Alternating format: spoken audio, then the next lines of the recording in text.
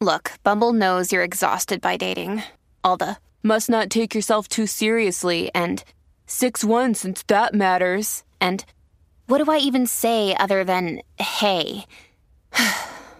Well, that's why they're introducing an all-new Bumble with exciting features to make compatibility easier, starting the chat better, and dating safer. They've changed, so you don't have to. Download the new Bumble now. I am Sarah Jane Case, and this is Enneagram and Coffee.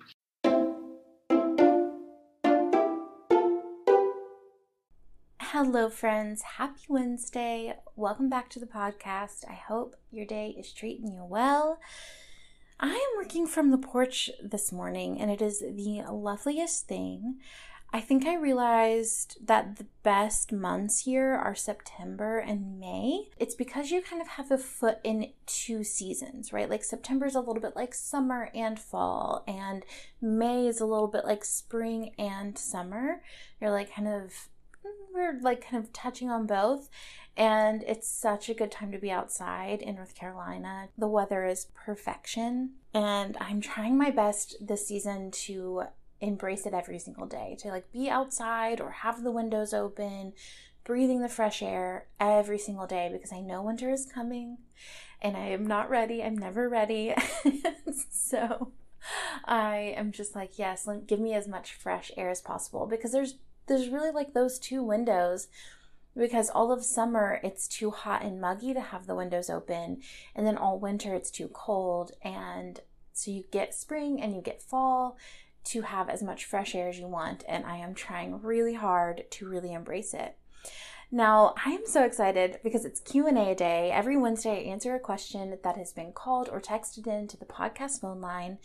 And as a reminder for you, if you want to ask questions, you can send them into 828-338-9127. Again, I answer them every single Wednesday. And this was actually emailed in. I'm going to read you the email they sent. Hello, I have followed you and your work for a long time and really appreciate your approach. Thank you for your kindness and support for all of us who are on a journey to greater self-discovery. It's truly refreshing, and you bring a calm presence to my days through your podcast. Thank you so much. I have worked on Enneagram typing many times over the years through various books, therapy, and most recently really digging into your work and your path to helping others to discover their true fears and motivations. I recently listened to your workshop, and I'm pretty positive that I'm either a 2 or a 6, though I find myself identifying with certain aspects of each, even when reading through the descriptions and trying to place them side by side. I plan to go through it again, but wondering if you have any other tips for determining my type. If being a 2 and 6 simultaneously were a thing, I think I'd be clear. So first of all, thank you so much for listening to the podcast, for taking time to send in a question, and for your kind words. They mean so much to me. You have no idea. Also, if you're wondering what she's referencing in terms of a workshop, those at home, I have a free self-typing workshop on my website. And so if you are someone who's between a couple of types, it may be worth checking out. It can help you go a little bit deeper. But let's talk through types 6 and 2. So first, I like to start with the similarities. Why are these types ones that you could confuse with each other? So first, they're both relational, right? 6s are very relational, more toward their family or close friends, people that they have built trust with. They like to hold those people close. At the same time, they're very fun and engaging and good at a party. Type 2s, more so, they throw that relational net a lot wider, and they tend to give more even to the people they know less than the people that they're closest to, because they're conscious of who they want to impress. Both types are communal, a strong sense of belonging and relation and wanting people close for different reasons, but they both are communal. They both tend to be warm and friendly. I love my 6 friends. I know I can introduce to anybody, and they're gonna have a great conversation. They're gonna have a good time.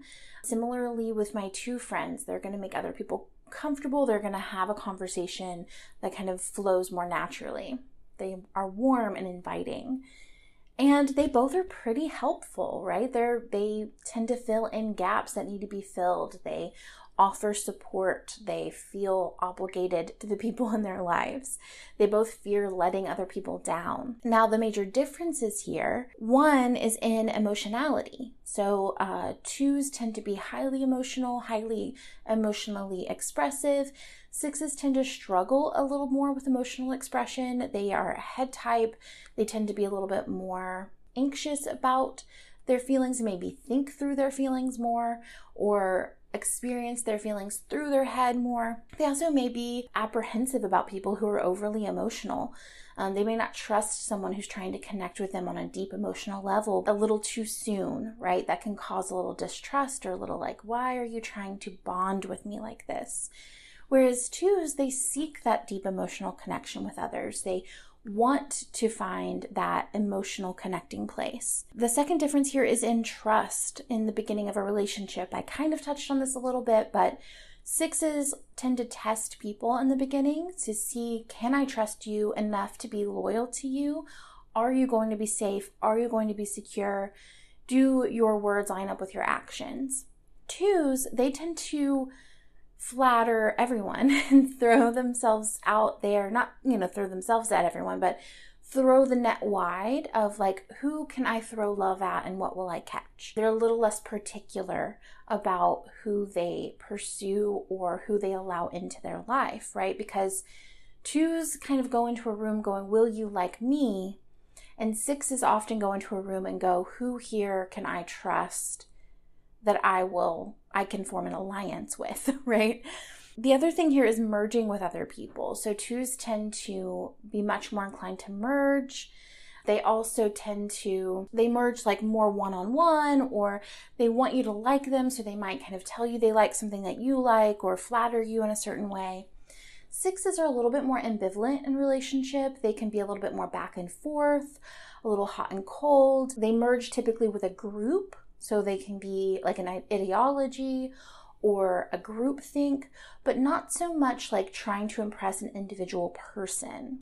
The other major difference here is in self-trust. 6s really struggle to trust themselves. They tend to seek out an authority, someone to validate their intuition, to say, yes, your instincts are correct. You will not make the wrong choice, because 6s tend to be preoccupied with trying to prevent a negative outcome.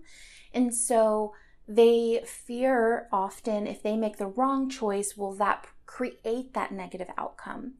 2s, however, have a pretty strong sense of self-trust. They believe, if anything, that they know the best way for themselves and for others. And they trust themselves to a degree that can have them kind of pushing themselves into other people's experiences, sharing their opinions, even when those opinions haven't been requested, right? So 6s kind of come from a questioning stance. What should I do? Is this correct? Am I on the right path? 2s tend to come from a knowing stance of, this is where we should be going. This is what you need. I know exactly what's right for you. If you would listen to me, then you would take my advice, then everything will work out for you. 2s want to be needed. So 2s fear that if they're not needed, then the relationship will end. And so because of that, they tend to prioritize making themselves indispensable to the lives of others. 6s fear being dependent on others, but they also kind of end up doing that, right? Because if you lack self-trust, you may find yourself accidentally becoming dependent on someone who has a strong sense of self-trust. So that 2-6 combo, if you're putting those two people together, you're going to have the 2 kind of taking on the authority role, while the 6 is going to take on the more dependent stance.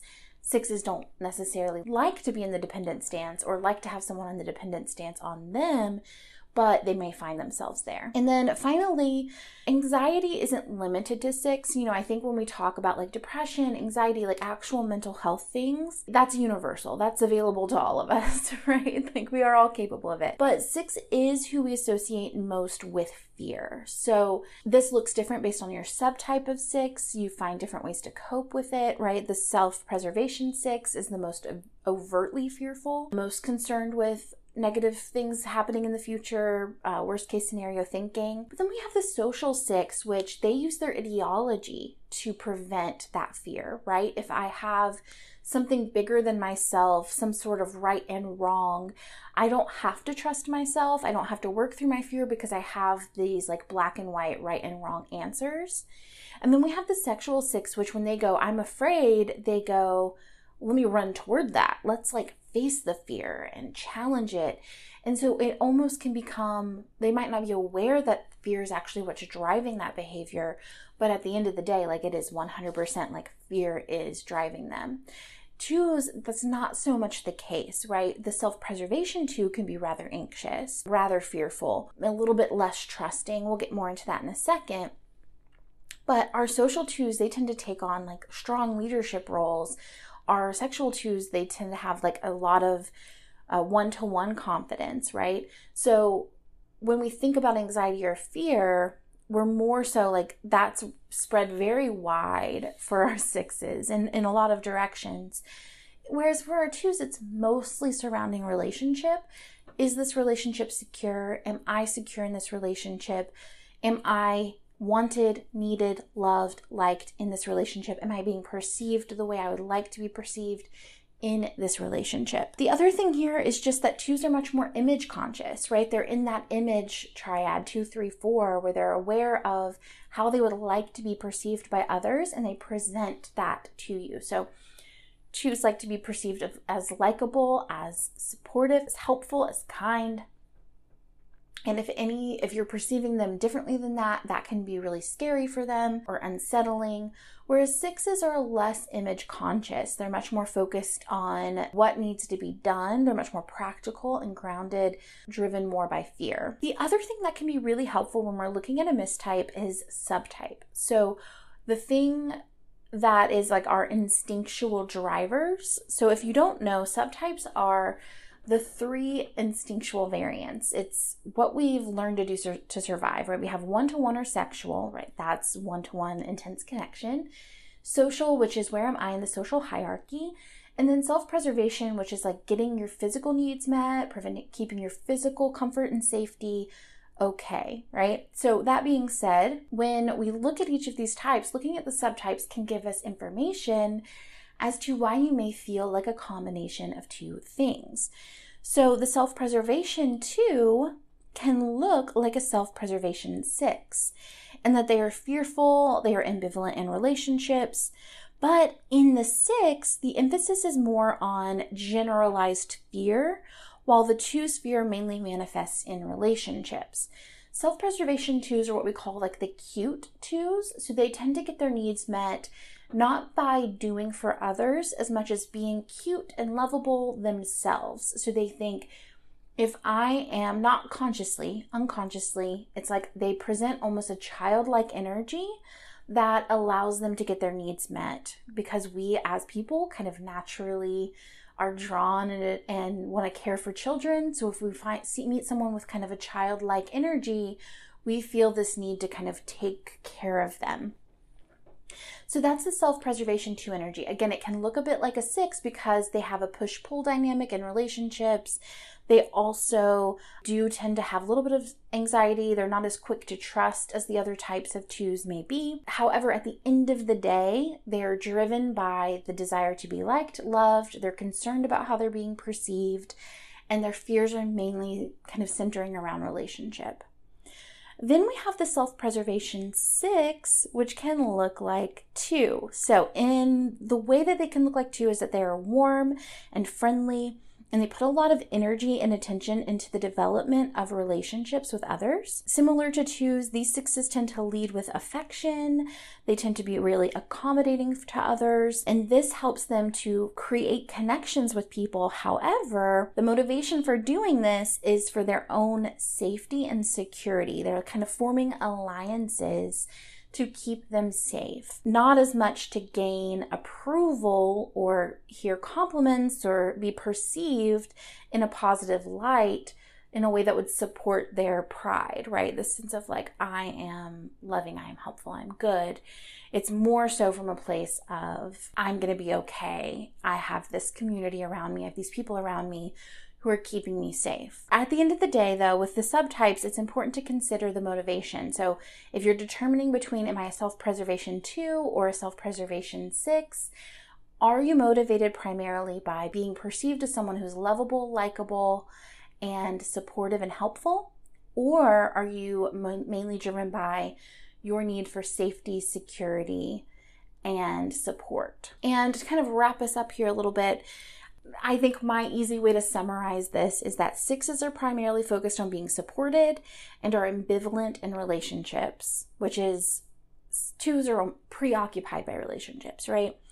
And then 2s are primarily focused on being seen as loving and lovable and are driven by relationships. So, which one are you? Take a time to think about it. Let me know if this helps you to kind of solidify your type. I will also say that 6s tend to be harder to type than 2s in general. However, if you hear all of this and you're like, okay, I'm totally a 2, I relate to the self-preservation 2 description even, great, you're probably a 2. Don't use this next thing I'm going to say as an overwrite to all the information we just did.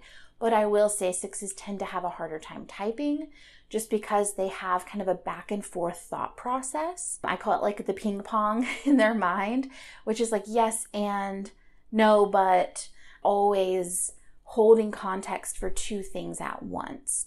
People talk about how 9s are the hardest to type a lot, and this is because 9s can see themselves in all the types. And I say the same as for 6, except 6s are kind of more of a rapid back and forth, whereas 9s are kind of like, I could be that.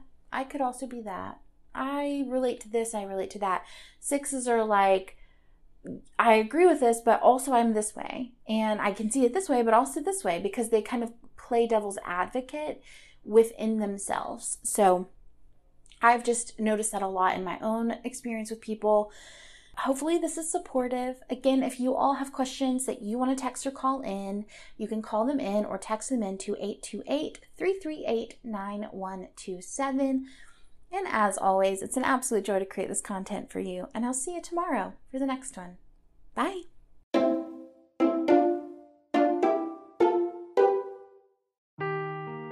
Seeking the truth never gets old. Introducing June's Journey, the free-to-play mobile game that will immerse you in a thrilling murder mystery. Join June Parker as she uncovers hidden objects and clues to solve her sister's death in a beautifully illustrated world set in the Roaring 20s. With new chapters added every week, the excitement never ends. Download June's Journey now on your Android or iOS device, or play on PC through Facebook Games.